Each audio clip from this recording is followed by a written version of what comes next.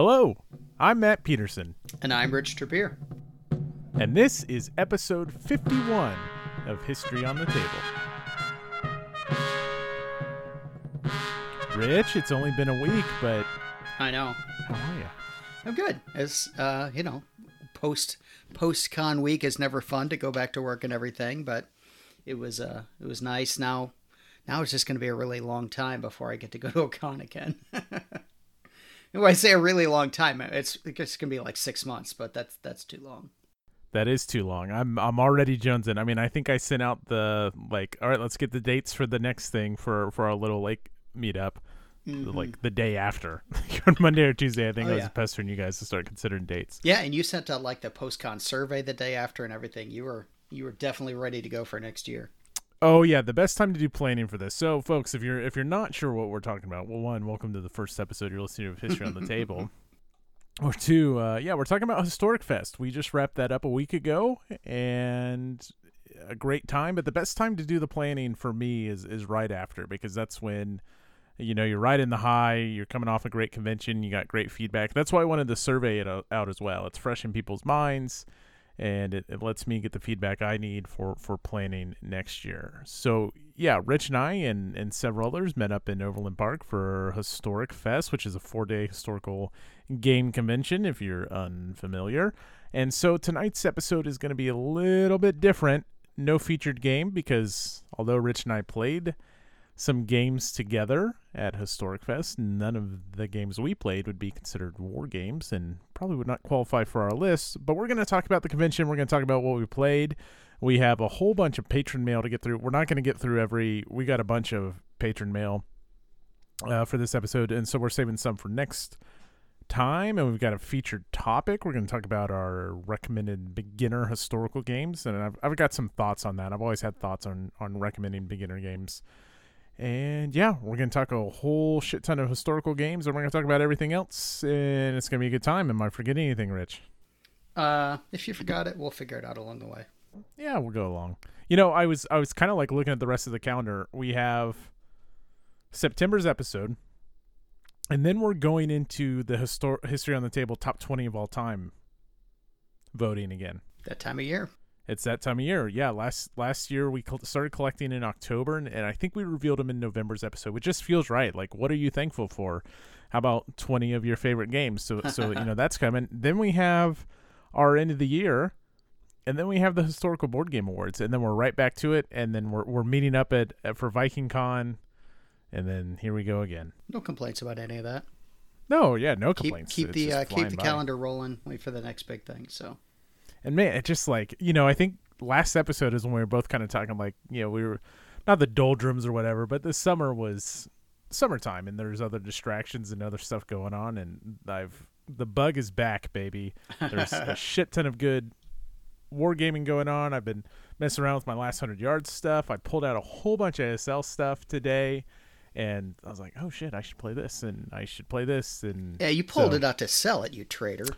No, organized, and then kind of realized this is some ASL stuff that I'm not gonna play. And if I ever really got the Jones for it, or if oh shit, I needed that map, I'm so fortunate to have the Kansas City ASL game group here, because when you go to their game group, you're playing with their collection, and so anything I would ever need to play will be there for the foreseeable future, which is nice. And then if not, then I can just play in Vassal. Yeah. But I do have the ASL bug tagging right along the last 100 yards bug, which we're going to talk about. But before we do that, we do have some business to take care of. Rich, you have some acquisitions. I have one, but I have two of which are on your list. But why don't you go ahead and start, because you got a monster list here. Yeah, almost all of these are games that I picked up last weekend in KC. So nice. I brought some games to sell, and I sold 3 or 4 games, and then I bought a couple games with the money that I made from selling games, and then I got a game that I picked up from the prize table. So I did pick up an ASL module, Croix de Guerre, which is the French module. That's one that I did not have, and it was sitting up there for a good price. I got that one. And almost every year when I come to KC, I pick up the whatever their March Madness scenarios were that they were selling from the previous March Madness tournaments. So I did pick up those as well. I haven't even looked at them yet. Last year was pretty cool. Last year was the year they had some 3-player scenarios, which I haven't had the chance to play ASL against 2 people face to face. Yeah, I think that was 2 years ago. Oh, was it 2 years ago? I think the 3-player was 2 years ago, and because I think that was their COVID pack. Maybe it was. Okay. Anyways, but as you were buying the mountain pack, which is it's Northern Italian mountains, right. and it's no Italian forces. It's U.S. and maybe some Brits against Germans. They look great, and as you were buying it, I was like, oh shit, those look like great scenarios. And so that was one of the things I was looking out today. It's like, oh yeah, I need to do this, this, and this. Yeah, that's a sweet pack. They did a really nice job on it. Yeah. So another game that I picked up, not really a game, but an expansion, Fall in the Lake, the Fall of Saigon expansion. I got that, which I was hesitant to get at first because the Falling Sky expansion, the Aereo Vistas, I was pretty disappointed at that one. I just don't like it and I never play it. But this one's a little different. This one is not, it's not just like a deck of cards in another faction. It takes you past the Fall of Saigon and everything. So this one looks more interesting. I'm hoping to get more play out of this one because Fire in the Lake is my favorite coin game. So, and Fire in the Lake happened at Historic Fest. That's right. There was some people playing it. There was a couple. There was at least a couple coin games. I saw some people playing Pendragon. There was Fire in the Lake. All Bridges Burning. Oh yep. That was which no one thought to bring in the copy. Yeah, that's right. It's like, Matt, will you go home and get yours? No, I won't. Sorry. Yeah. I like all of you, but I'm not driving home to go get my game. I brought my daughter with me to play this year, and we colluded for the prize table. I said, if you get drawn early, that's the game you're going to pick. So she got drawn like 3rd, I think, and she picked up 1914 Knock Paris. So we're excited to give that one a try. That one comes highly recommended, and we're looking forward to playing that one.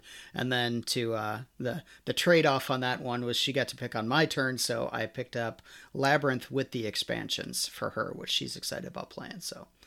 Yeah, real quick, I just want to chime in here because Knock Paris was a great grab. I want to thank all of our sponsors, and without the sponsors, I think we can do some really cool things at Historic Fest. You know, we gave out the mugs this year. I'm drinking out of my mug right now. They turned out great, but also we're able to make sure, and it's not always a sure thing, but for the last 2 years, it's worked out quite nicely. Everyone goes home with a prize. It's not necessarily, not everyone's getting Knock Paris, but you get a really great chance of getting a solid game, and maybe it's in like new condition, whatever. But all of that is possible because of companies like VUCA Simulations, like GMT, like RGM C3I, and like Multiman Publishing. And without their contributions, we wouldn't be able to make sure that everyone goes home with some awesome stuff. So I just want to take some time at the top of the episode here to thank RBM. I said RGM, RBM Studios and C3I, GMT, MMP, and VUCA Simulations. They all did a great job, and we're very generous, and we're very, very appreciative of their support. Yep, a lot of good stuff there. So the other game that I picked up actually just came in the mail yesterday. It was a P500 and was also played at Historic Fest, and that was Plantagenet, which I'm super excited about. And even my 14-year-old, when she saw that game, she goes, "What is that?" And I told her about it, told her a little bit about it. She goes, "I want to play that one with you." So we'll be playing that one. That'll come to the table pretty quickly. Yeah, Kurt and Robert were playing that game in between all their other games off and on, and every time they played, I was picking their brains about it. It sounds amazing. The whole initiative point and kind of the net changing value, and if you're spending points, you're giving those points back to the player. There's no sieges. You're winning favor in towns. Plantagenet already looked amazing, but just seeing it in person and getting their feedback as they're playing it live and learning it, so happy to have it. That was the game I was alluding to. That's also here now as well. And Rich, I did not know this until Paco mentioned it just yesterday, that the proceeds Paco receives from Plantagenets are all being donated to, I assume, in somewhere local to Paco, a charity that helps kids with autism get higher education and jobs, which is super generous. And that's, I don't know how much money is behind designing a game like Plantagenet. I don't know what that entails. Billions of dollars. Yeah, exactly. Yeah. I know Mitch flew out to KC on his private jet last weekend. So Yeah, I heard Mitch is buying everyone's ticket for Yeah. Historic Fest next year. Yeah, and we're you get 100 games. yeah. No, we joke, but it is a very nice thing to do. And I think you talked to him more about it than I did. I just got kind of a really high level overview of the changes between that and the other games that we played in the system. But I'm very excited about it. I'm pretty sure that by this time next month, I will have at least push some counters around and have an initial impression. You know, watching the mail call come in over the last week and like seeing so many Plantagenets. You know what I forgot to P500? What? Simonich is North Africa. Oh, did you? I did not forget I'm kind of that kicking one. myself. I chose not to get that one. It was just I'm getting more picky. So I know that one's going to be at Miniature Market. If it blows everybody away and I really want it, I'll be able to pick that one up at Miniature Market. That's fair. Well, my acquisitions have been slightly less than yours. I did not buy anyone's stuff other than the scenario pack, and I got no prizes, but that's okay.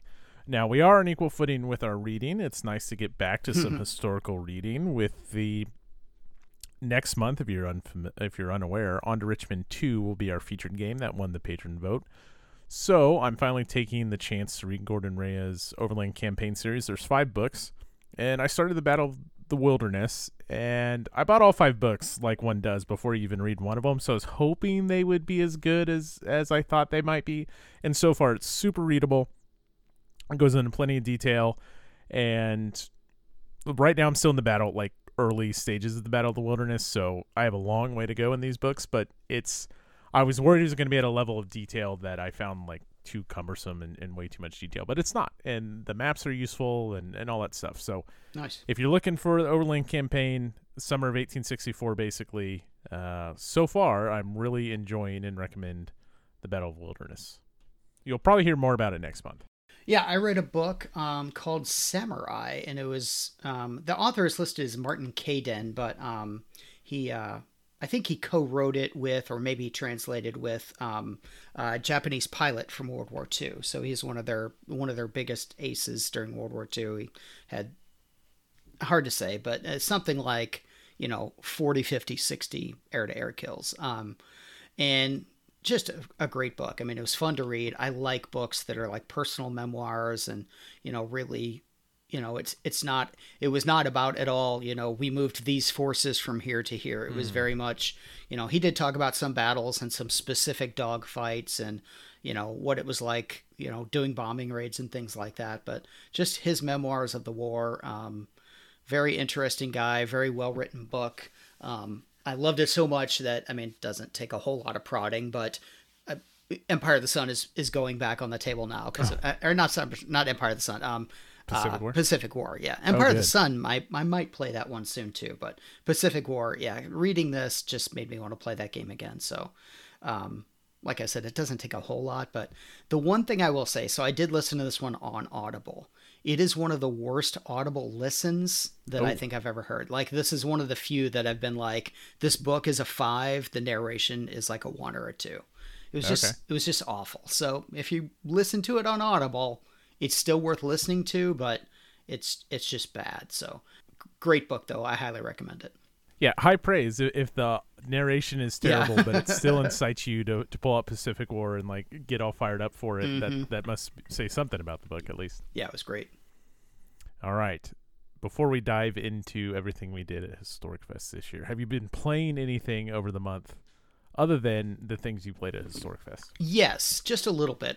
So barely got into it, but I've got a game we just started up online of the U.S. Civil War.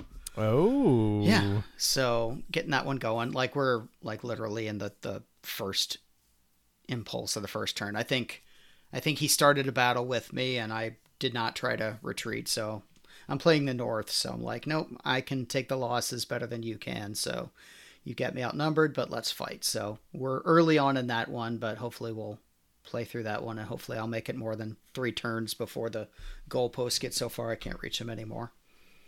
And then another game that I've been playing, this is one that I've had for a while, and I'm pretty sure it was pre-COVID. that I went over to. So the game I'm talking about is Barlev, and the designer is a guy named Chris Fawcett, who's a friend here in St. Louis. He's done a few other games, but I think this is his latest one. But I went over to his house, and there were 4 of us. We were all getting ready to play. We spent one night doing the entire setup and everything. And then I can't remember what happened, but we didn't end up playing the game. So I've had the game for a while, never actually got to play it. But I'm playing it just solitaire right now. So it's a game of the 1973 Israel war versus Syria and Egypt, and it's a 2-mapper, but each map is separated. So you've got a Golan map and a Suez Canal map. And you can play either one separately, or you can play them both together, and there's rules about moving forces in between. But right now I'm just playing the Golan side, solitaire, and just sort of learning the game since I never actually got to play it. It's not really super complicated. I think it kind of looks heavier than it is. But it's good. I think part of the reason is it has 2 complete sets of counters, one which has NATO symbols and one has silhouettes on it, which is, I remember even at the time, I'm like, I've never seen that before, Chris. That's weird that you would do that. And he said, yep, well, that's the way we're doing it. So you have a choice. You just have to make sure, obviously, you don't use both and get twice as many units. So we have to justify the extremely high board game prices somehow, I guess. It is a Compass game. So right. It's not a game that I would have pre-ordered. Well, I might have if I had played it with Chris or whatever. But I don't have enough to say about it yet because I'm just barely into it. But I'm going to keep playing this one on Vassal. And I'm reading a book about the Arab-Israeli wars now. And I just got done watching Valley of Tears, which is about the Golan Front of that war on HBO Max. So I just kind of dove into that era of history right now, and I'll play around with that for a while. Very good. Very good. And we have a BCS game in that same title, yeah, right? That one's coming. That one's called Valley of Tears. Yep. Yeah, same title as the HBO show, as the series, right. not Chris's game. Yeah, very good. That's awesome. I'm so unfamiliar with that period of history that I'm sure once the BCS title comes out, I plan on doing much what you're doing, which is a little deep dive, quick and fast, and it's hard pretty and fascinating. And I mean, obviously they're all related, but especially the 67 and the 73 wars are really 2 acts of the same play. So, well, good. All right, I've had one thing on the table. I'm going to save really talking about it, but I guess what I'll say is I'm riding the high on last 100 yards. Yeah, you got to play the big one. I did, and so I've been messing around with the design your own battle stuff. Okay. I've never done that. Yeah, neither have I, but I'm feeling some after playing around with the Russians, which I initially did not pre-order the Russians. And now I am ordering the Russians because I had such a good time. But in the meantime, while they come here, I'm messing around with and trying to come up with how I can. There are no finish counters, but there's things that I can make work, right? Like I can use some Germans or something like that. But before I get too far into that, let's just talk Historic Fest. And where I want to start is the thing I love most about Historic Fest, and we're only into our 3rd true year, right? We had 1 year of Next WorkCon, but even then, it's the returning faces, and it's the returning faces that aren't just like Kansas City folks. And then it's the like new faces that are going to be return faces. And I'm not going to name everyone because I know I would leave people out. But there were local people and people who drove down from like Minnesota and stuff that were listeners of the show. And it was, even if they were there for just a little brief amount of time, it was really, with a convention that size, I am able to just about talk to everyone. And that's awesome. And I enjoy that. And I enjoy the people who make a point to come back each year. And I enjoy being able to play. I played games with so many different people this year, and that was solid, and it was legit. You're a good host, and you put up with Hey Maxwell.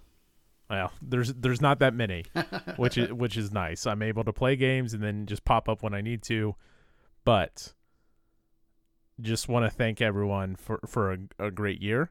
Let's be bigger and even better next year. What I'll say is. Costs go up every year, and that sucks. And I will always do my best to keep our costs down. I think we're for what you get of going into Historic Fest, I think we're extremely competitively priced. Just looking at other conventions that are happening at the same time.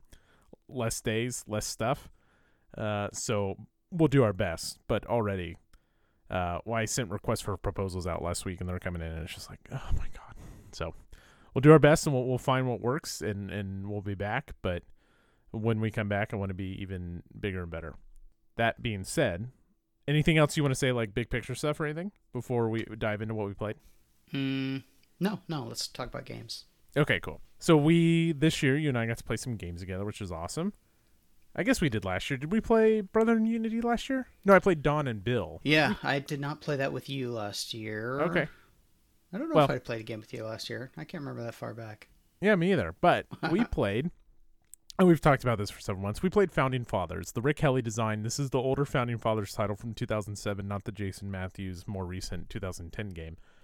This is a multiplayer game based off Republic of Rome. Mm-hmm. And if you're unfamiliar with Republic of Rome, the whole game, the premise is you are electing leaders. And of course, with Founding Fathers, you're electing a vice president and a president. Republic of Rome, you're doing other stuff. But the president will resolve a matter of issues, and it's 4 issues for the president. He'll flip them over and appoint cabinet members, and either the president deals with it or he has to appoint it to Secretary of Treasury, Secretary of War, Secretary of State. That individual, whoever's appointed, has to have enough political capability to accomplish that task, and then most of the time it goes up for vote in Congress. And you can use either your inherent capability, or you can spend some of the influence that you have been accumulated or that someone gave to you. Yes. And usually your vote is going to be spending treasury. You're going to spend your reserves. You're probably negative in the reserves. You're increasing and decreasing your revenue. And there's consequences to all that. You're admitting states to the Union. You're voting on the War of 1812 and how to address it, and all kinds of things that our country faced in its infancy. And then you go and you do a presidential election.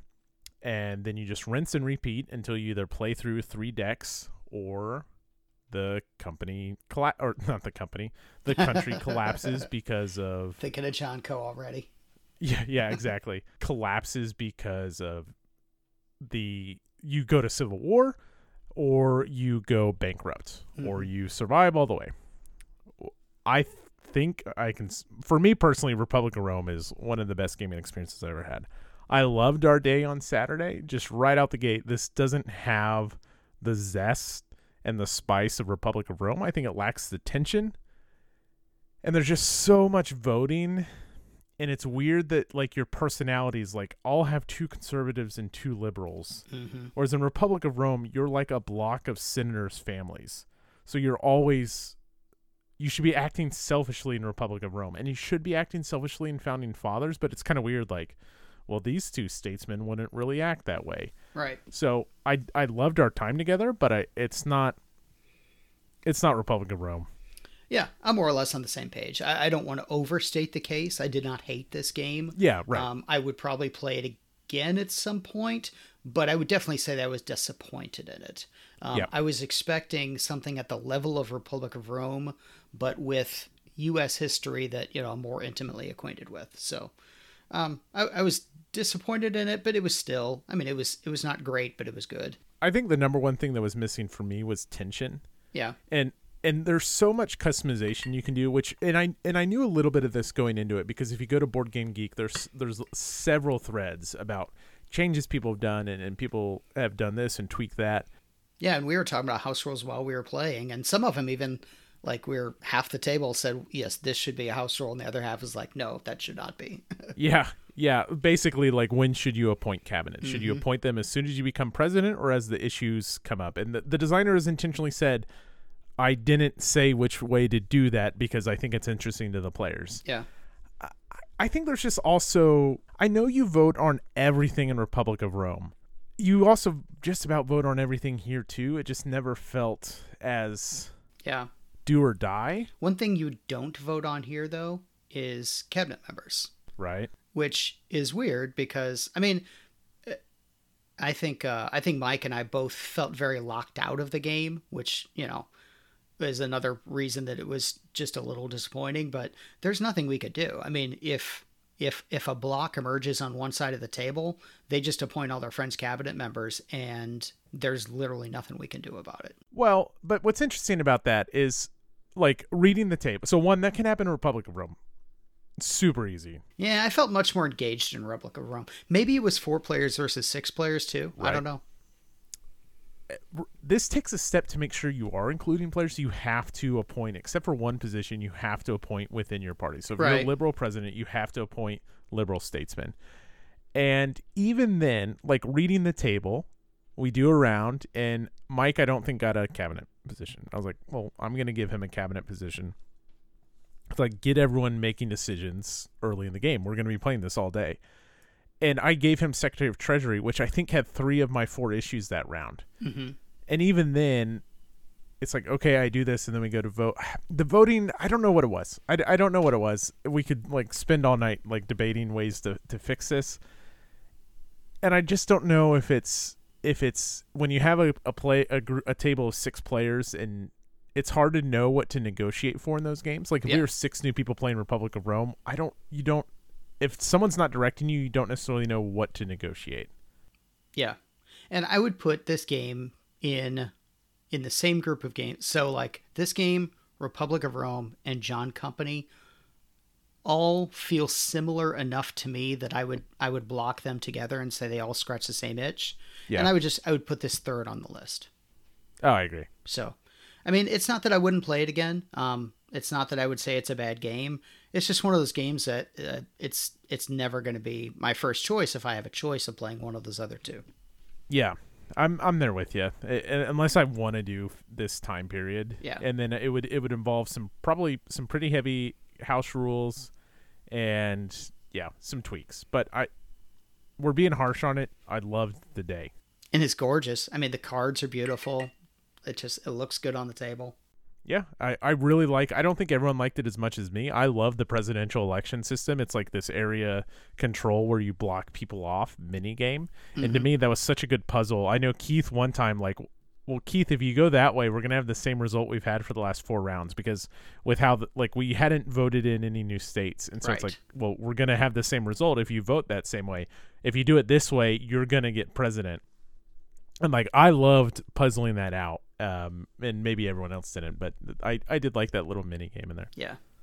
Yeah. The only issue with that one is that it did go the exact same way. And I think it even went the same way with the vice presidents, both vice presidential nominees, one president and vice president a few turns in a row. And I mean, it was trying to model the weirdness of the system before they fixed it, but if you can call it fixed. until I pointed out to Keith, if you start with a vice president instead of one from Virginia, if you start with someone in the north, you can win this election and have much more power. But it's like, yes, if we keep doing the same thing, we're going to have the same result no matter which way we skin this cat. It's the same result. All right, that's Founding Fathers. That's like, we keep talking about that. It's going to be our featured game of the month. Right, except there's no war, and the war in Republic of Rome is abstracted, but it's a much more important thing. Like, you're raising troops. It's way better too. Way better handled in Republic of Rome. Yeah. Anyways, that's enough about Founding Fathers. It's good. It's enjoyable. But if you have access to Republic of Rome or you like John Company, I agree 100% with Rich.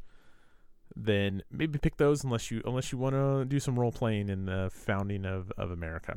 We played like 2 or 3 games of PAX Pamir together. I think we played 3, and a different person won every game.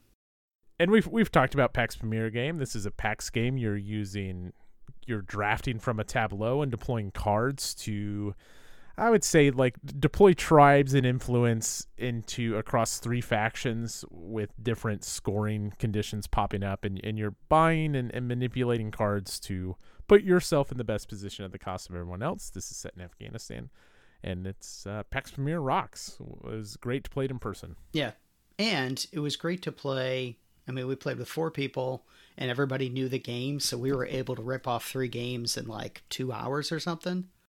We played 3 games of PAX Pamir in the length it took the table next to us to play one 4-player game of PAX Porfiriana. Yeah, so it was good. I love PAX Pamir. I like PAX Porfiriana too, but Pamir is better. Yeah, I'd love to play Porf. I'm glad. So that was Friday morning, and I kind of left my Friday morning open just to see what registration was going to be like. And Matt popped into BCS all week, and so I was like, "Oh, there's a spot in PAX Premier, and I'm going to take it." And then we had a great game with your daughter and Jade. It was great to meet Jade. He's a Kansas City guy, and I think he really enjoyed PAX Premier. Yeah, that's good stuff. All right. You played a different Whirly. Yeah, finally I got to play a game that wasn't with you. You kept bothering me all weekend. No, I got to play a game of John Company, which is amazing. I think we played this one 6-player too, which I've never done that. So that was great. Usually I play this with 3, I think is probably my average number of players on that one. So, and we played not the intro scenario, but the middle one. So we did not have crown protection, which makes it a little more perilous. We did it was only a couple turns before the end of the game, but we did vote in deregulation. Nice. And so that's the first time I got to play with that. This was it was actually kind of weird too, because similar to Founding Fathers, I had some offices. I got elected president one time. John Company, I played the whole game without ever holding an office. Wow. Yeah. So, it was just weird things. Like, my writers were getting killed from stuff in India, and just a lot of weird things happened. So obviously I didn't do well, but I still had a great time on that one. Even without ever holding an office, I had a better time playing John Company than I do with Founding Fathers. And I was really glad that I finally got to see how deregulation works. Yeah, it's awesome. Yeah. So that was fun. Nice. So Friday night after Bill, so the ending, I should have mentioned, the ending to our Founding Fathers is Bill thought he had the game won and intentionally manipulated Rich into passing some kind of resolution on the War of 1812. If Rich had ignored it, we would have survived. And Bill thought he was going to win. Of course, what ended up happening is Keith won by like a landslide. He had more of the popularity. I actually did the worst because I had the most votes, so the doom of the country fell on me because I had the most statesmen. Actually, Emmy had more states than me, but I just had more votes. But anyways, Bill thought for sure he had the win in the bag and bankrupted the country, and then promptly lost. So but the funny thing was, you get to the country's bankrupt. Now we go through these steps to end the game. And the first step is the president loses 5 popularity, because of course the president's going to lose popularity if the country goes bankrupt. Right. And the look on Bill's face when he just went, "Oh, I did not see that part." It was pretty great. So once Bill did that, and I missed the first game of Station Fall, because I told him, I was like, no, we're going to be going all night with this. Don't wait for me on Station Fall. I missed Station Fall, which looks amazing. I sat down to listen to Mike Denson do a demo of Last 100 Yards to be brushed up to play Last 100 Yards all day Saturday.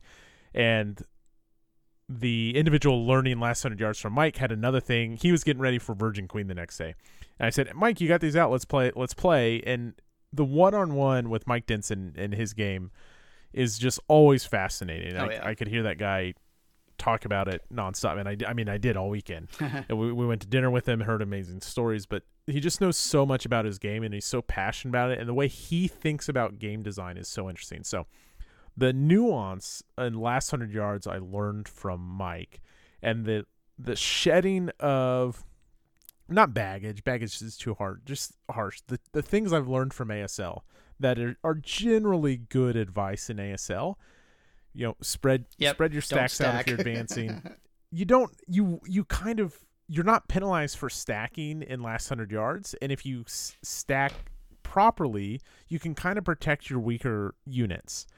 And you should charge forward with your best units, because it's harder to have an effect against them. And so getting that kind of night demonstration from Mike was brilliant, because that ended up mattering, because the next day our Russian left flank, which we took most of the game, we had a German player, 2 German players, 2 Russian players. At different times we had 3 German players. German players run the defense on this big monster scenario that's going to be printed in the Russian module. Highly recommended. The Russians are very fascinating. They have a command radius completely different than than what you're used to in Last 100 Yards. They're very similar to the Japanese in how they take losses. They're very fun to play against. I did not play as them.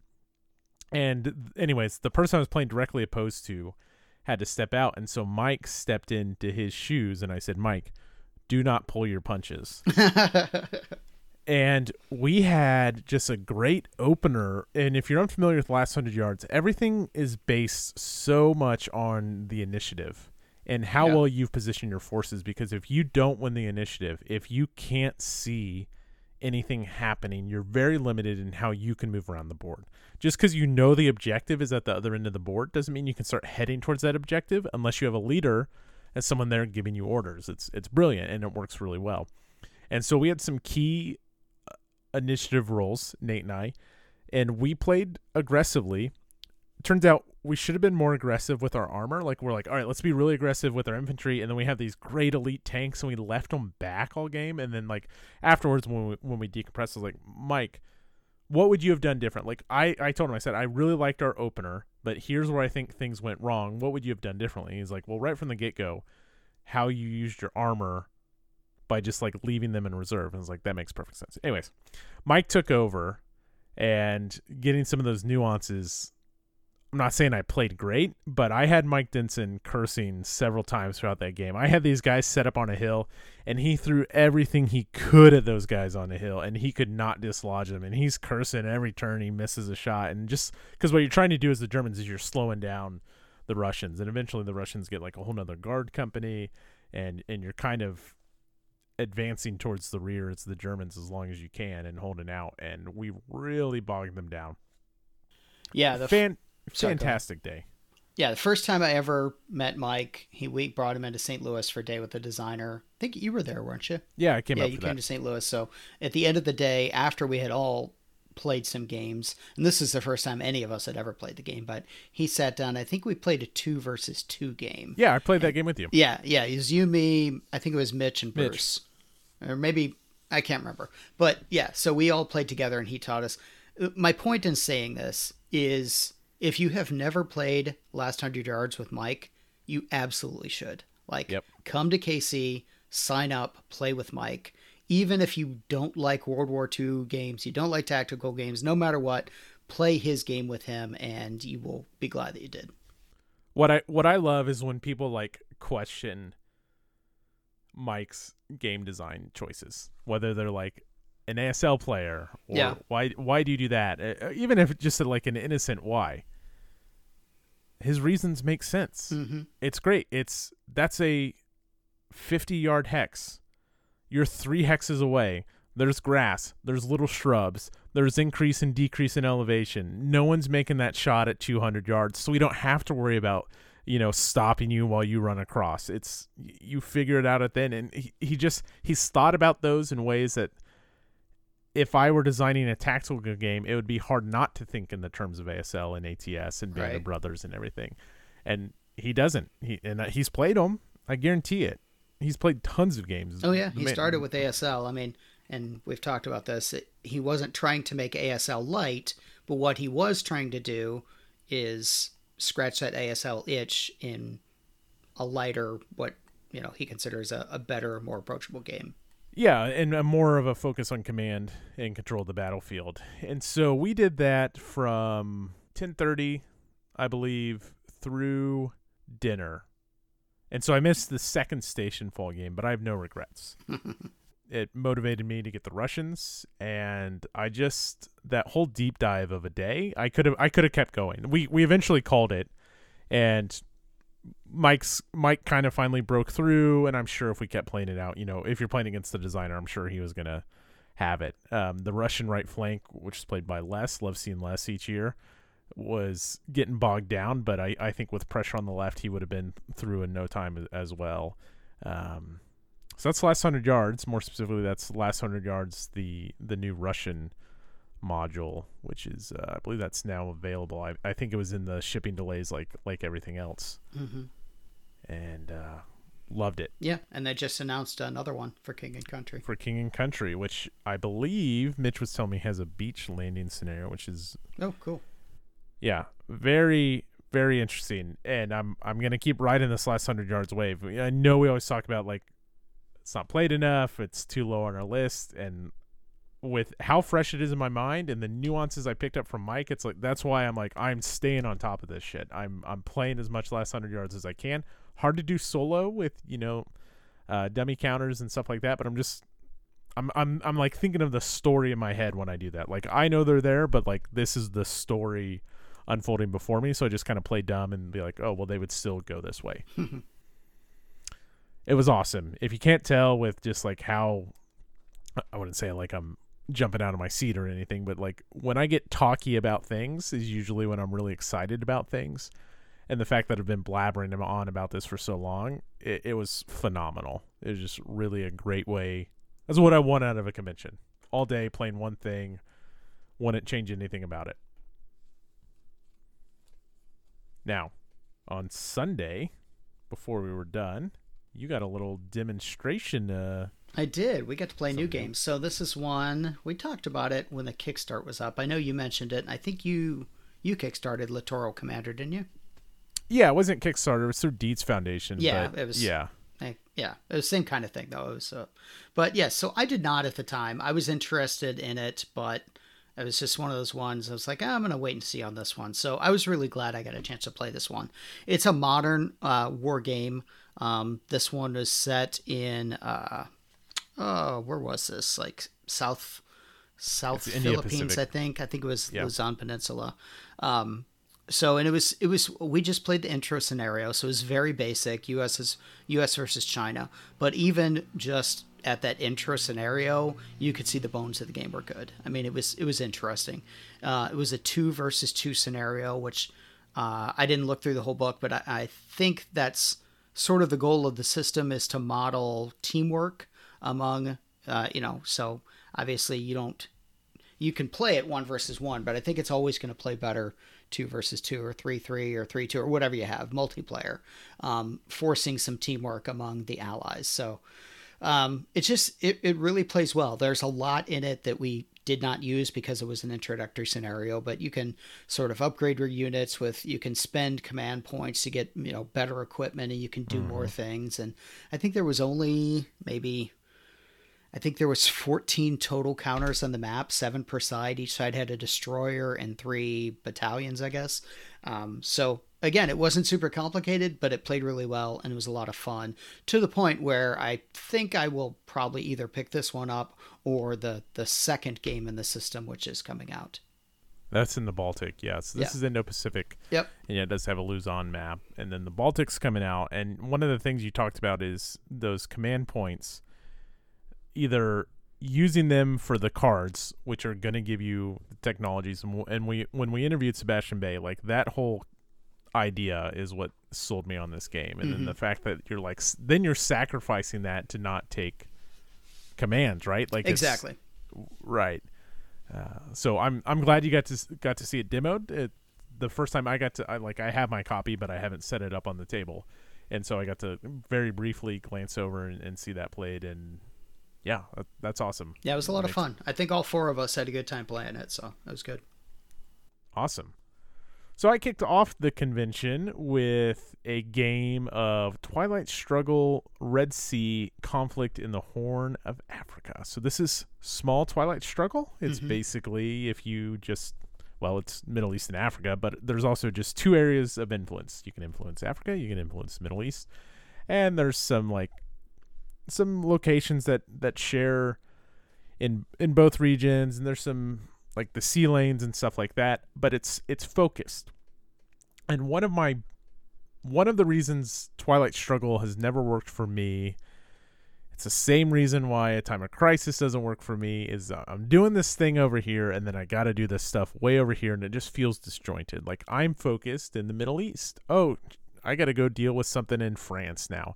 And I get it. It's a global game, global scale, Cold War, fine. But the fact that Red Sea confines it to these 2 areas and just really limits to where you're taking activations, it's Twilight Struggle, folks, but it's Twilight Struggle very condensed. I really liked it.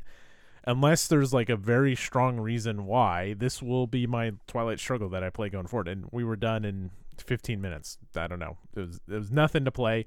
It's super easy to learn and pick up. Loved it. Really recommend Twilight Struggle Red Sea.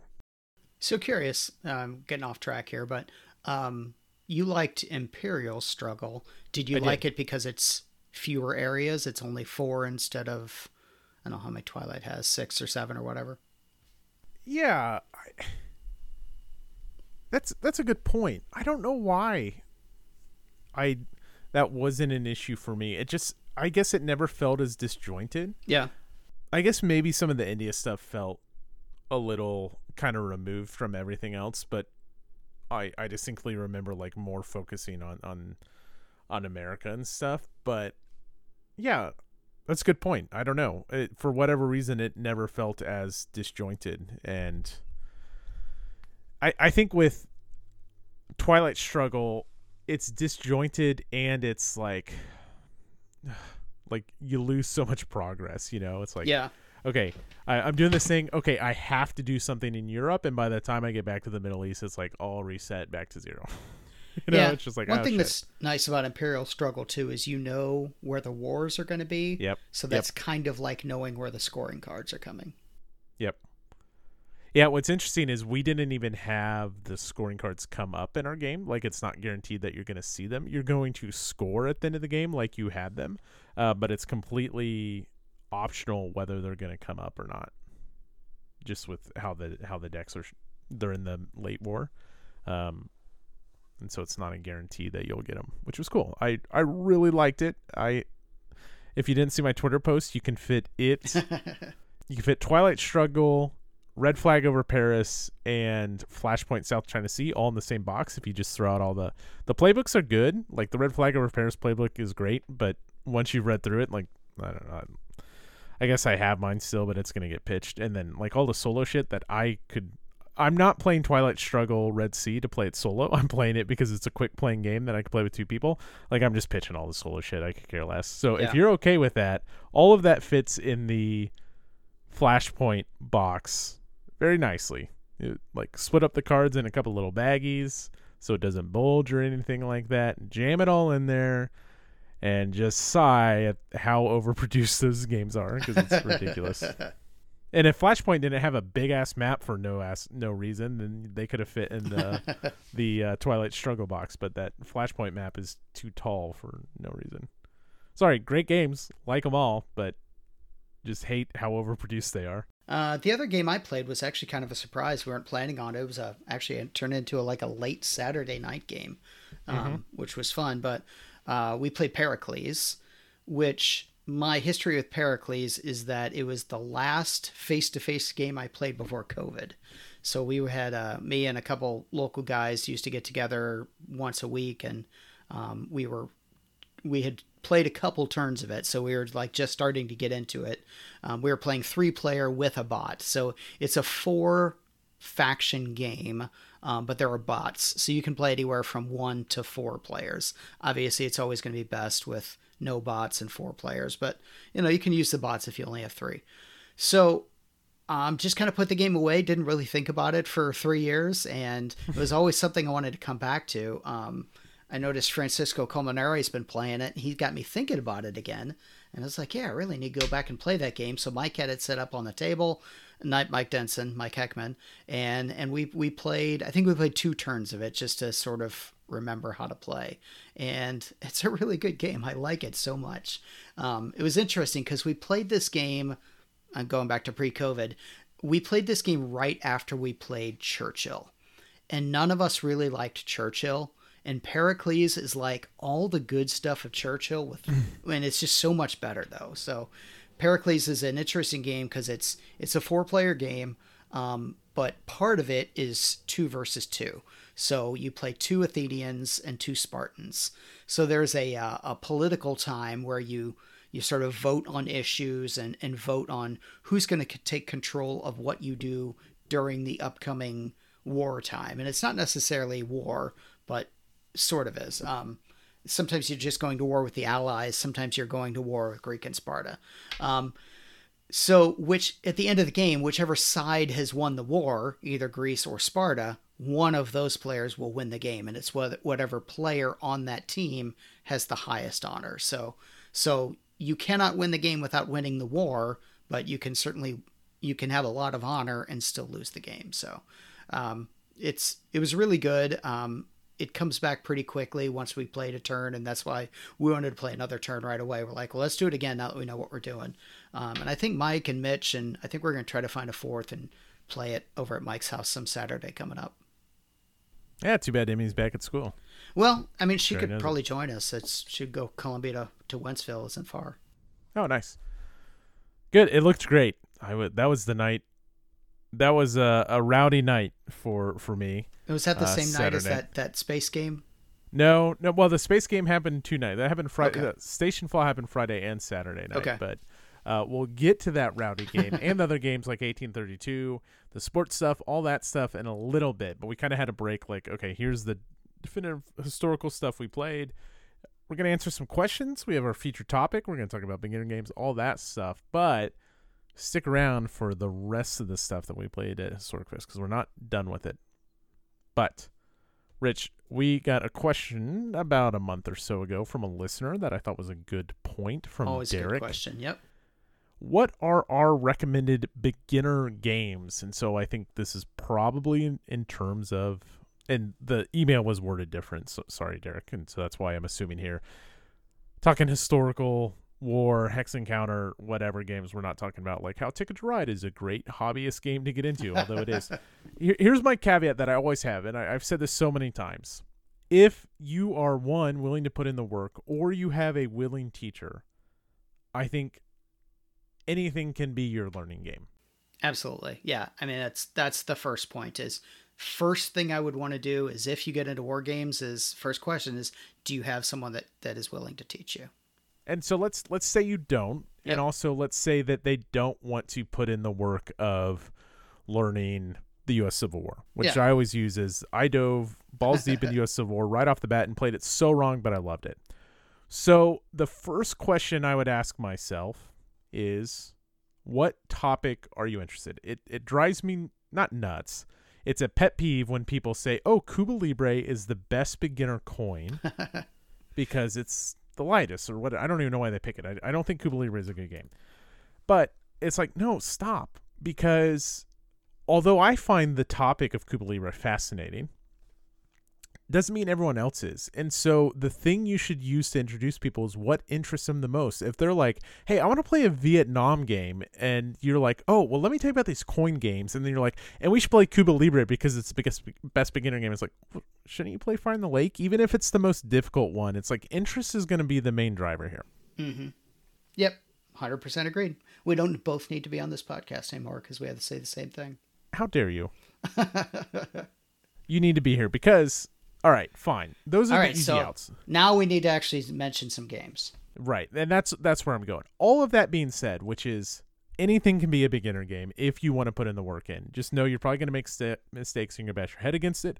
Or, like ASL, that could be a beginner game if you have someone teaching you and taking you step by step. Okay, fine. Then you're going to go, okay, what topic interests you most? And then finally, you're going to dive into games. And... the easiest for me is if someone is truly a beginner, then I think you should be looking at something like Commands and Colors, like Memoir 44. One, it's tanks and dudes on a map and cool pieces of artillery, and it's easy and fun, and you're just chucking dice, and it scratches enough of the hex encounter war game itch that it's like, you could just tell them, like, this is just the surface, and this tactically is the easiest. But what if someone's like, no, I want to really experience war games or historical games? Like, what would you go to first, Rich? I think if somebody really, they want something that feels like a heavier war game, you know, it feels like a real hex encounter game, I think I'd tell them to pick an SCS game that appeals to them. Because those are going to have, they're going to have your combat results table. They're going to have hex encounter movement. They're going to have terrain effects. They're going to have all of the things that you will see in the heavier games. They're going to have a procedural, turn. Yes. I was going to go there too, and I think that ties into the topic choice as well because there's so many SCS games. Mm-hmm. If they're like, I don't want to do World War II, great, you can do Cold War. You can do Arab-Israeli War. Yep. There's lots of choices, and usually they're pretty cheap. They're not super counter dense all the time. That's not always the case. But it covers a wide enough range. And I think kind of so just so you listeners know, what we're going to do this month is talk about like true beginner games. And the next month we're going to say, all right, what are our favorite, because Derek asked, both beginner and next step intermediate games, whatever you want to call them. I think Simonich's Zokbon flirts with being a beginner game. Yeah, I could see that. I mean, it's procedural. It's not an overly complex rule book. Probably depends on the game too. I mean, some of them like Ardennes and A Bridge Too Far. Not called A Bridge Too Far. What's it called? What's the year? Oh, Holland. Yeah, 44? Holland 44 yeah. And Ardennes. Those both have a lot of exceptions that I would be wary putting a new person in, because they're literally like, this specific unit gets to do these things on these turns, and that is to say, you don't have to play the game perfectly either. And, you know, it's not like if you mess it up, the game isn't good. But those are the kind of things I would be a little careful about with the Zokbond. I don't remember seeing any of those when we did the Italy one a couple months ago, but I do remember those specifically with both the Ardennes and the Holland game. Yeah, I think Salerno is the one you're thinking of, and that would be the one. There's no reason not to pick Salerno as your introduction game. Yeah. Okay. What if they're like, I want to learn more about these card-driven games, or I want to do something that's not World War II. So actually, I was going to go another direction. Let's talk about cards first, since you brought it up. Sure. I think there's card-driven games are a great way to introduce someone into the historical side of the hobby, because and we talked about this with Wilderness War, where Wilderness War is kind of obtuse in what you need to do. You could probably pick a better intro game, but just the mechanics of, okay, here's this card, and you can either do what the card says, or you get these points, and here's what you can do with the points. And I think that just opens up a whole bunch of different things, or game possibilities. So you could do Caesar, Rome versus Gaul. Yeah. I think that plays very fast. I think it plays faster than Hannibal versus Hamilcar. I'm not a fan of it, but maybe Washington's War, or gosh, Twilight Struggle, Red Sea. What a great, like, hey, this is going to take us 20 minutes, and this is a common mechanic that you'll see in games where you can use for points or the event, yada yada. Why not do Twilight Struggle, Red Sea? You're going to be in and out, and you're going to be done. So if someone wanted to play a card-based game, I would probably go with Twilight Struggle, Red Sea. But if they wanted more, then I would look at something like Caesar, Rome versus Gaul. I think that's a pretty decent, although a little bit heavier beginner game, but I think someone would be fine if they dove in there. Yeah, that's fair. The other thing I might suggest is a naval game, something simpler like Oak and Iron, where you don't have to worry about hexes and counters at all. You've got an open sea map, and you get the little movement templates, and you've got some freedom to move your ships around and just roll some dice and shoot at each other. Nice. Yeah, another one I was turning around on my shelf here, like Brotherhood and Unity. If you have 3 players, is not too hard to learn. Nope. Bayonets and Tomahawks, another card-based one, not too hard to learn, not as obtuse as Wilderness War. Wilderness War is the better game, in my opinion, but I think Bayonets and Tomahawks is probably a little bit easier to learn. Yeah. Look, His starter kit, if you put in the work, I don't think it's that bad, but maybe that's probably more intermediate. Something like Band of Brothers, then, if you're like, oh, I want to be tactical and do small troop stuff. I learned Band of Brothers early on, and I think that's a pretty good game. Like, I self-taught that one on myself before I was like really deep into war games, and I think that's a fine one to do as well. I think Worthington has a number of simple-ish tactical type games as well. Yeah, and those aren't games, and they have lots of block games. So like you could do the Columbia block games. I think some of those, like Hammer of the Scots, is a great introductory game. I wouldn't do Rommel. Rommel is way different than any of the other Columbia block war games, but not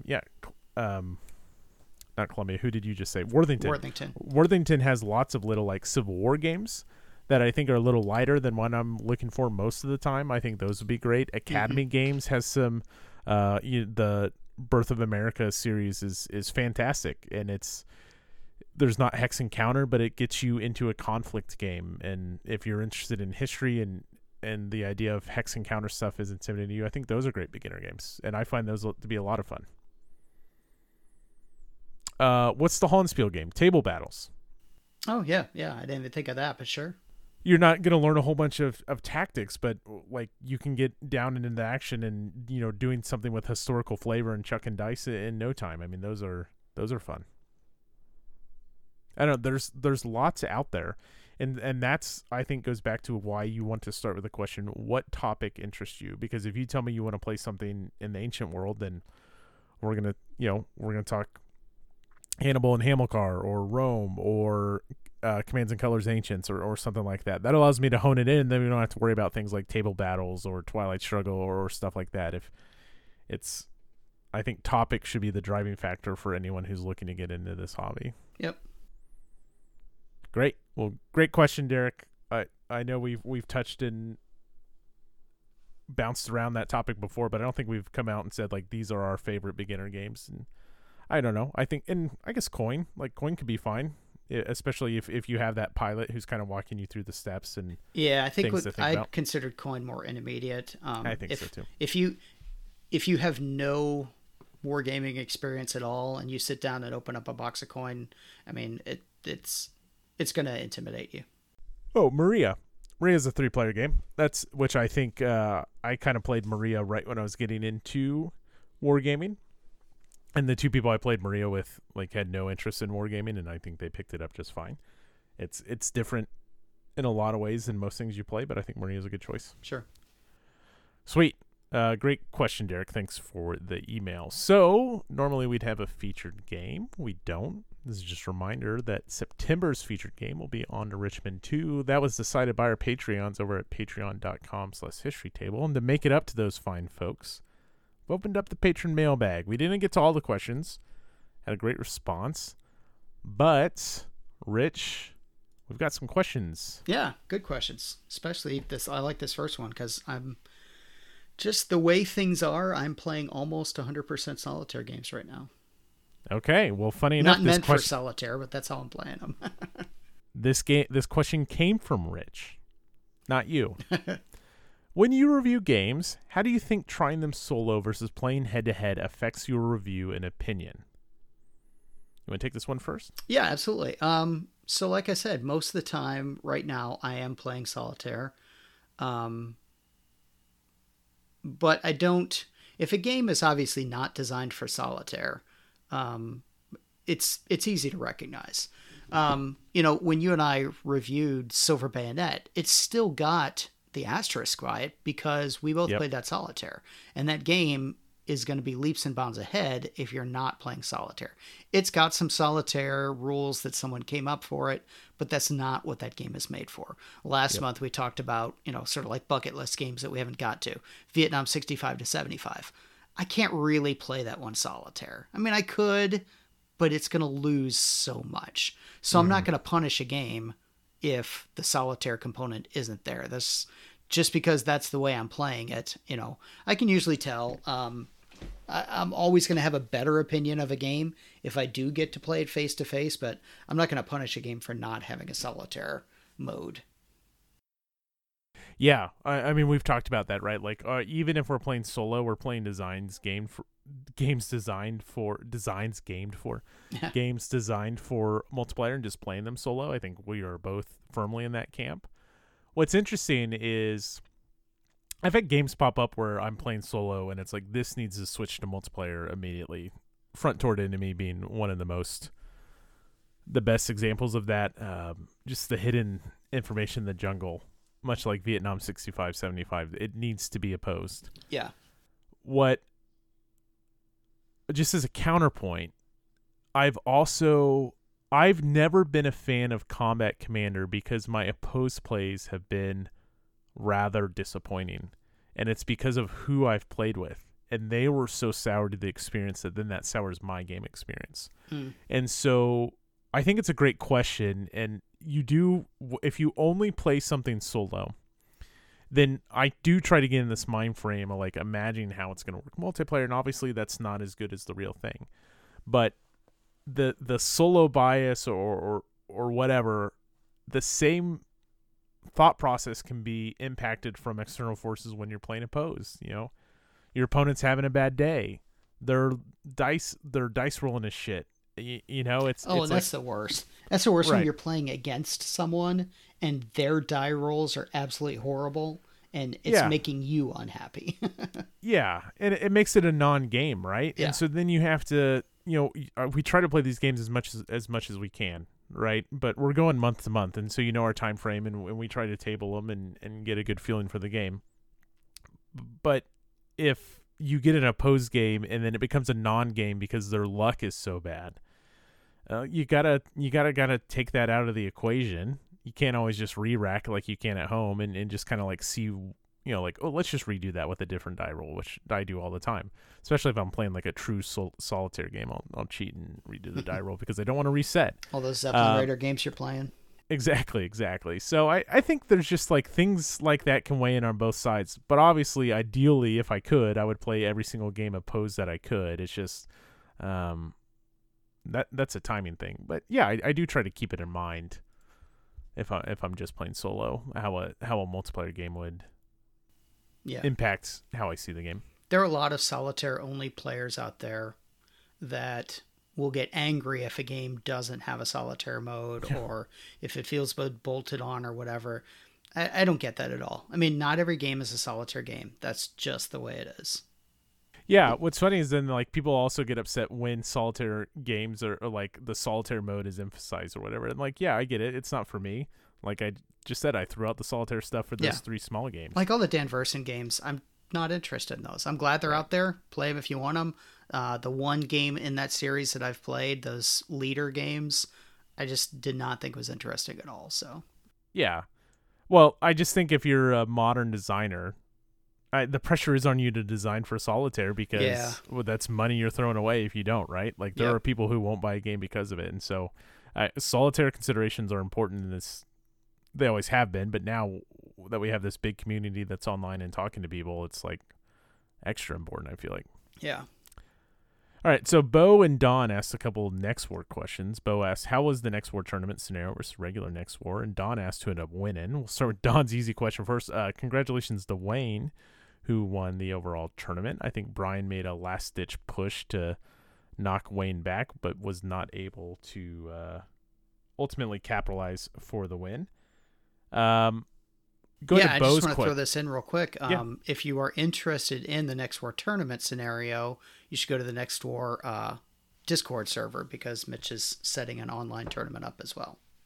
Yeah, absolutely. As far as how does it play versus regular Next War, I only play tested the early version of. I think there were some changes to what Mitch ultimately brought to and I only play tested it solo, so I did not play Next War Con this year. Neither did I. And I haven't played the scenario at all. So everyone I talked to really enjoyed it, and it seemed to be that it was scratching all the itches. Like you still had the big opening barrages, and you still had aircraft to deal with because it's using the advanced rules.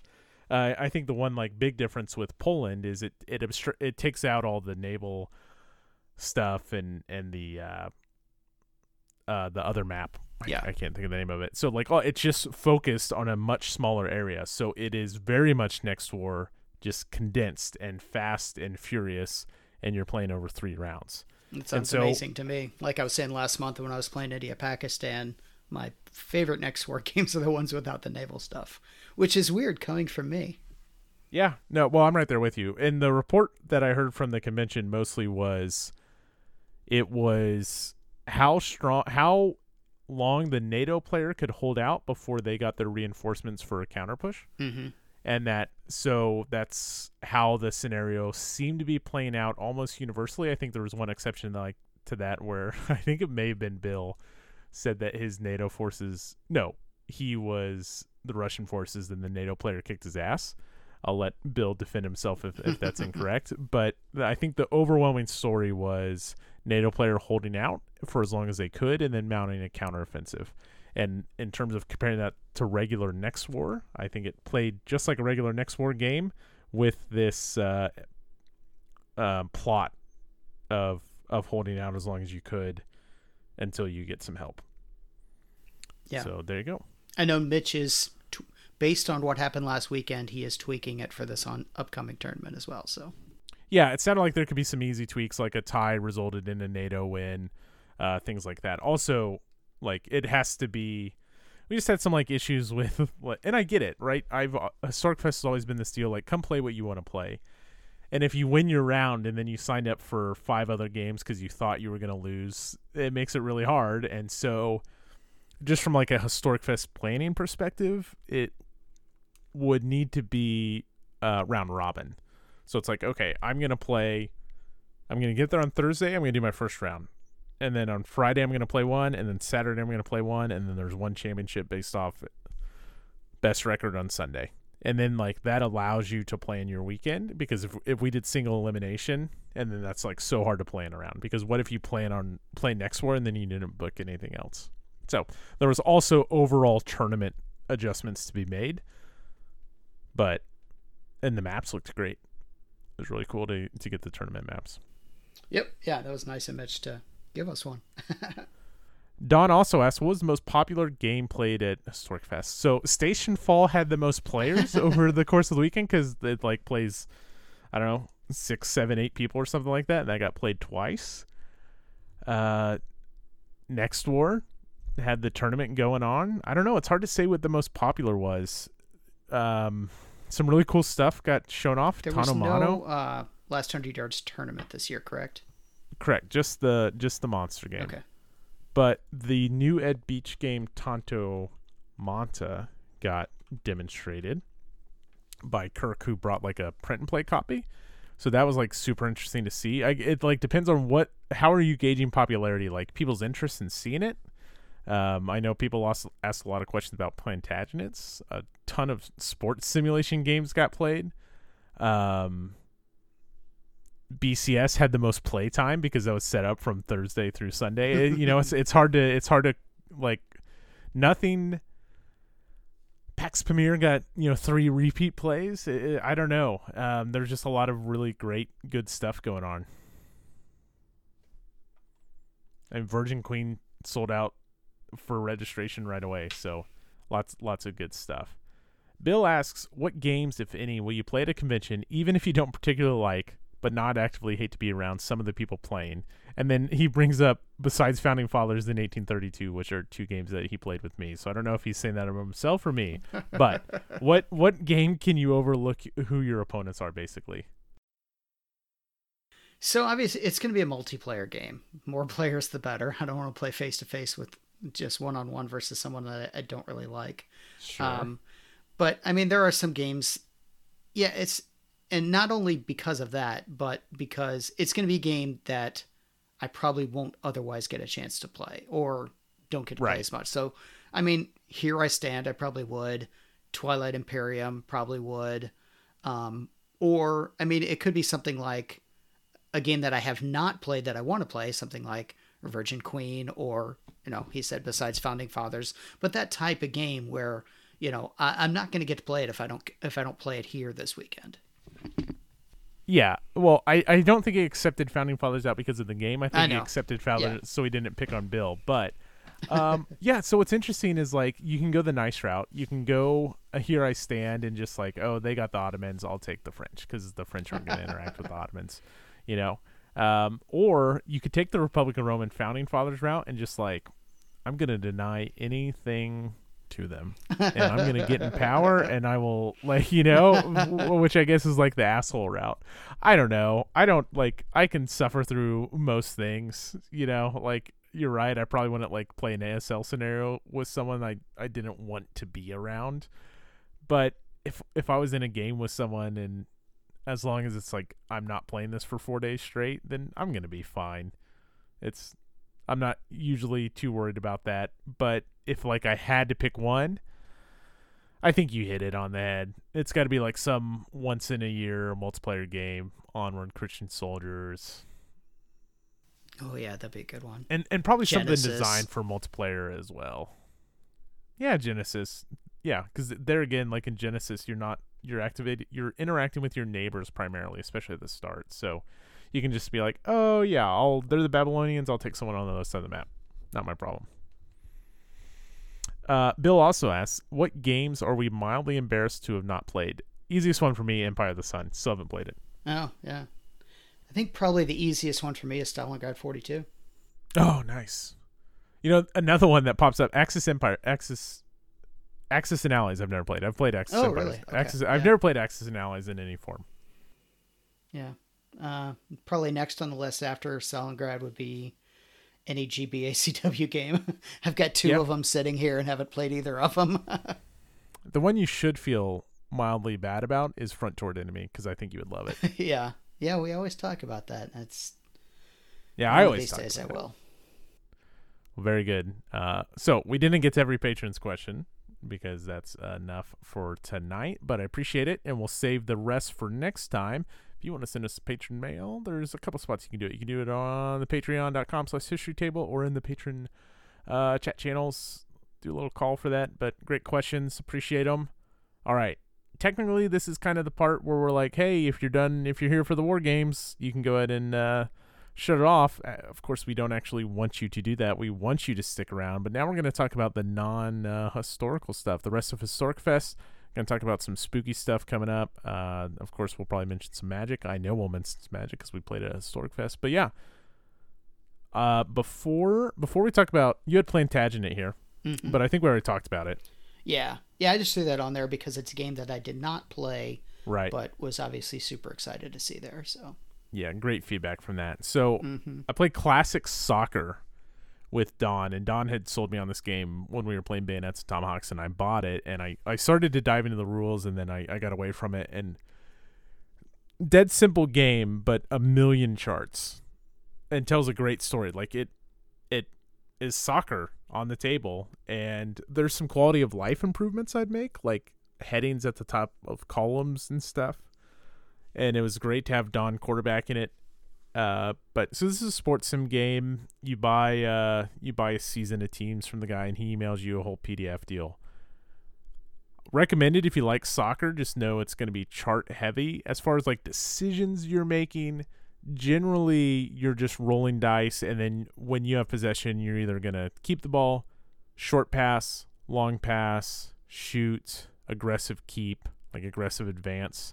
And so there's only 6 or 7 decisions you're making, but it goes quick, and it kind of like abstracts out some of the game. Like you'll get in, some things will take 30 seconds of time off the clock, some things will take 3 minutes off the clock, depending on what they are. So it's not, in terms of sports sims, it's not the most, it doesn't have the most player agency, but I really enjoyed my time with it. It was good. Classic Soccer. Cool. Awesome. This next one, you going to talk about QA next? Yeah, sure. Yeah, you guys looked like that was a lot of fun. QE's ridiculous.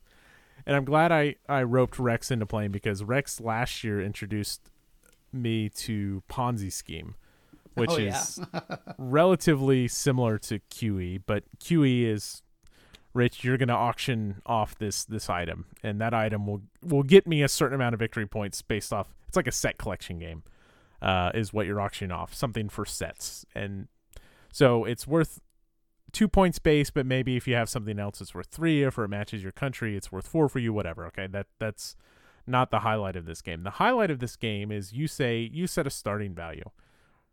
Rich, you can set that value at $59. You can set that value at $300 million. Doesn't matter. Money is completely important and unimportant in this game. And so you set the value. We all bid in secret. The winner gets the bid. Second place gets a commodity. We played with the commodities expansion, which I loved. And then the auctioneer gets like a tax write-off for the second place bid. And that tax write-off is subtracted from the total amount of money you spent at the end of the game. And if you spent the most money at the end of the game, you're out. Your points don't matter. So if you won every auction because you spent $1 billion and you have the most points, doesn't matter because you spent the most money, you're out. Yeah. And so you're weighing. What's funny is our bids always got more and more. Like you start out with 500.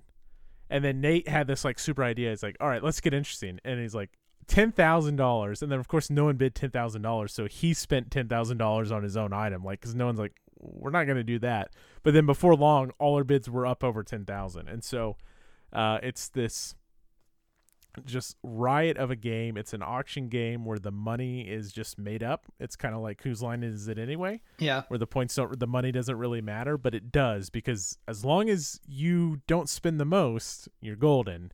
And so you're kind of like keeping track. You can look one time a game to see what the winning bid was, things like that. Blast. It's called QE. Super, super fun. Yeah. Everyone at the table looked like they were having a blast, which is why I wanted to talk about it, even though I didn't play. It goes pretty fast. Well, we even had Mike Denson playing. Oh man, nice. we were hooting and hollering. It was good. So close out the convention with 1832, which is in my top 3 18XX games. 1832 the South. What's cool is you can merge 2 companies into a system, and I won't get into too many details there, but that just allows for shenanigans. You can like make it look like your system has to force buy, even though you have plenty of trains. So it allows you to like be aggressive in your train buying. The track lane's great. Always enjoyed my plays of 1832. Before Historic Fest, I'd played 1832 on the old pre.games way of playing 18XX online. Mm-hmm. Love it. Is that one on? Is 32 on .games? It is not on .games. Okay. And I'd be perfectly okay if it never showed up, because it's a once a year treat for me now. Yeah. I mean, I would still love this game. I like the privates. I like the map. I like the track lane. I like the train roster. I like the systems. It's a great game. And it also helps that I am the two-time reigning 1832 champion. And what's great is last year we had Lynn come up from Jeff City. Mm-hmm. And he came up again this year and played. And it was a blast. 1832 rocks. Recommend it. Real quick, I played Songbirds. That was a very fun kind of, it reminds me a lot of Arboretum, which is one of my favorite games, period, but it's also one of my favorite little card games, where you're deploying these cards strategically to like try to figure out what color of birds is worth the most points. And so like you're laying down your blue birds to make blue worth the most points, but you're only going to score the last card you're holding. And so it's this interesting, I'm deploying cards. What do I hold back? While at the same time, maybe you want to deny your opponent, and it's this kind of back and forth as you ultimately get to playing your last card. Super light, but I liked it. Brandon showed it to me on the opening night of the convention, and it was great. Songbirds. Cool. Never heard of that one. That's fun. And then you kicked our ass in Commander. Yeah. Which you steamrolled Emmy and I. Yeah, I did. I think that was with a new deck that I knew. That's the thing. One of the things I like about Commander, though, is that like if you get a new deck out, I don't even look through it. I don't even want to know what's in it. I want to be as surprised as you are when I play a card. Yeah, I had deck. One that just it was a deck that I just bought, just a pre-made deck, and yeah, it worked out well that time. Next time I'll get steamrolled. So. Mitch and I did play some pre-modern Magic, which was sweet. I think he really liked my Oath of Druids deck, which basically, like, as I deployed creatures, it allowed him to go find one of the 2 creatures in his deck that just did big damage. We had a lot of fun. We played, 4 or 5 games of pre-modern one morning before we opened up the room, and it was good. Yeah.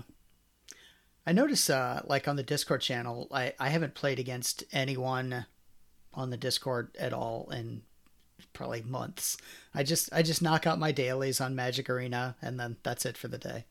Yep. I will draft. I've been hoarding my coins up so I can draft Throne of Eldraine, which comes out next Friday. I draft one time every month just so that I can, get the extra deck at the end of the month. Yeah. I'm so bad at drafting. I don't know what'll be good in Thrones of Eldraine, but the set looks to be really awesome, so I'm looking forward to drafting that online. And I think I found, like, one time I drafted Lord of the Rings, we talked about this, and I was like, oh, that's really strong, and then every time I drafted, I just kept drafting those colors, and it worked out. So as long as your first hit, you draft into a good deck archetype, then you know what colors to go for. Yeah, that's always my issue. Is I don't know if it's. I honestly don't know if it's because I don't know the cards well enough to know what to look for or whatever. But often I'll just get into something, and I just by the third round of the draft, all I'm doing is just trying to match colors, and I'm probably missing out on good cards. Yeah. Well, I don't know what to say other than no worries. It's all fake money anyway. Fake money and fake gems. That's right. All right. Anything else about Historic Fest before we close up with a few other things? I'm looking forward to next year. I think next year the whole family's going to come. That's awesome. Yeah. It seemed like your daughter had a good time. She I did. think next year the multiplayer programming. I know Twilight Imperium 4 is going to happen. Oh. I know Virgin Queen's going to happen again. Might as well be, there's got to be another Ed Beach game in there, whether I'm running Here I Stand or something like that. Maybe That'll Border happen. Reavers. Border Reavers got played this weekend or last weekend as well. I saw it there. Cthulhu Wars to close out one of those nights. Mm-hmm. And maybe we can strong arm Rex, and I know he already runs it a couple times a year, but maybe he'll do Historic Fest Republic of Rome with his tricked out copy as well. That'd be really sweet. That'd be awesome. Maybe I'll run an RPG. That'd be a good night game next year. Yeah, absolutely. I had a blast doing that last year. So I too am looking forward to Historic Fest 2024. We're already hitting the ground rolling, doing everything we need to behind the scenes, considering a few other locations, mixing it up a little bit, allow us to do some new things. But we'll see. We'll find somewhere, and it'll be good. Looking forward to it. All right, Rich. Last few years, you and I have talked about spooky season each year, and it's almost that time. I'm maybe a little premature, but that beautiful weather right before and during the first half of Historic Fest put me in the fall mood, and so I'm reading spooky stuff already. I'm back. I'm re-listening to Old Gods of Appalachia. Oh yeah, started from the beginning. Maybe that'll be the RPG next year. Maybe I'll have my PDF by then. Well, so you can go get your PDF now. Can I? Okay. You can get your so they're doing this weird thing. I have my PDFs. I do not have my books. I walked into the game store last week and there was Old Gods of Appalachia on the book. I don't have my book, but I could have grabbed it off the shelf. But you check out through Monty Cook Games for what you want, and then you process it and then they send it to you. And so I didn't realize this. I added everything to my cart and I checked out, and then I paid $9 for shipping and I got the metal coins. I emailed them. I'm like, what the hell? Where are my books? And they're like, oh no, you just processed. We're not to the books that you ordered yet. So you just processed your coins. So it's like, okay, so I need to pay $9 again when my books are finally ready. And yeah, that's the case. So you have to go check out through Monty Cook's website again. I got it. I guess I didn't pay enough attention because I did PDF only. So. Oh yeah. Well, I didn't pay attention either, and then I what the hell's going on? and then after they sent that response emails when I was in tabletop, it's like, oh, there's a copy of Old Gods. Don't have mine yet, which is too bad. It's the printer's fault, is what my understanding. I got the alternate cover one because I love this stuff. I do like the PDFs. It's pretty sweet. I'm excited to do something with it. So that's got me in the spooky season fall y'all mood. What are you got any plans this fall? You got anything on the horizon that you're particularly interested in reading or doing for spooky season this fall? No plans yet. I haven't really thought about it. It's still too hot, but yeah, we'll have. My wife and I are currently reading together the second book of the King Killer trilogy, which the third will never come out. This is my fourth or fifth read of it, including listens and actual reads.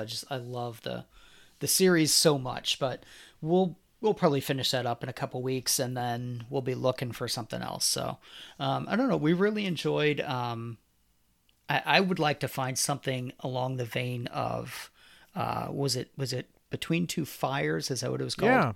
Yeah. Something along the lines of that one. We were both crazy about that one. So not quite as good as Between Two Fires, but the author does have other books, and those Across the River was very good. Okay. Shorter, but I think you can check that one out on, I don't remember if I think I read that one. I don't think I listened to that one. But it was a super fast read, and Patrick was mentioning he listened to it on audio, and he has other books, so you might want to check out some of the other stuff he's done because they all look good. Particularly, I will live Google. So last couple years for spooky season, I've done Michael McDowell stuff, and he's the writer of Beetlejuice. He passed away, and the first thing I read of his was The Elementals, which was amazing. Yeah, and we read that one too. So good. I did the whole Blackwater saga, which is a 30-hour Southern Gothic masterpiece. Yeah. And this year I'm doing Cold Moon Over Babylon, and I'm about a third of the way through that so far. And that is not, I wouldn't say it's as good as Elementals, but I'm enjoying it as much. Mm-hmm. And that's so far is about a death of a girl in the places that you would expect from Elementals and the Blackwater saga. The other book from Christopher Buehlman that I want to read is called The Black Tongue Thief. I believe Jason read that one and highly recommended it. And I assume, just based off everything I've read from him, is going to be kind of in the same vein, some kind of horror vibes. And so, yeah, Black Tongue Thief. Cool. Yeah. I'll have choices. Yeah, and then I'm probably, so watch some spooky stuff. We're having some friends over next week. We'll probably watch something spooky as well. I mean, I know it's way too early, but I'm in like full Halloween mode already. My 14-year-old is super into spooky stuff, so we're always on the lookout for a good thriller/horror movie that's not gory. So yeah, we've seen a bunch of good ones. We've found some fantastic ones, stuff I'd never even heard of that we've loved, but always on the lookout for more. Good. And she's actually starting up a D&D group too. So she's the newest dungeon master. Nice. Yeah, I'm so proud of her. And I do have some spooky RPG stuff on the horizon. That'll show up on Black Lodge Trivia Night, I'm sure, with some little one-shots and other goodness for spooky season. But yeah. All right, Rich, you got anything else, buddy? No, I think that's about it for me. All right, folks, that is going to do it for us. We will be back next month with On to Richmond 2. In the meantime, if you want to check us out, hang out with us, talk to us, whatever, you can go down to the show notes and click the link to join our Discord server.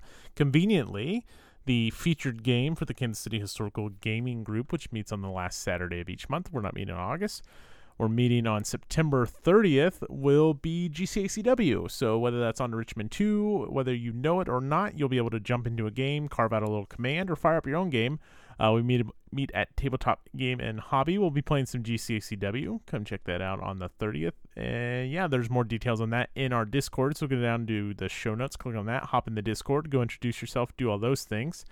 We're on, there's at History Table on X, Twitter, whatever. I'm now on Blue Sky, like all the cool kids, all that shit. So yeah, you can find us, but the best place is always Discord. Did I miss anything, Rich? No. All that he said is ways to find him. Just find me on Discord. Or come to, well, I can't even say come to the St. Louis Gaming Day because I keep having conflicts. Yeah, if you go there, you'll see Mitch and Bruce, but hopefully I'll be back at one of those one day. There you go. So yeah, you can play games with Shine locally if you're in the area. But yeah, that's going to do it for us, folks. Have a good night. Good night, everyone.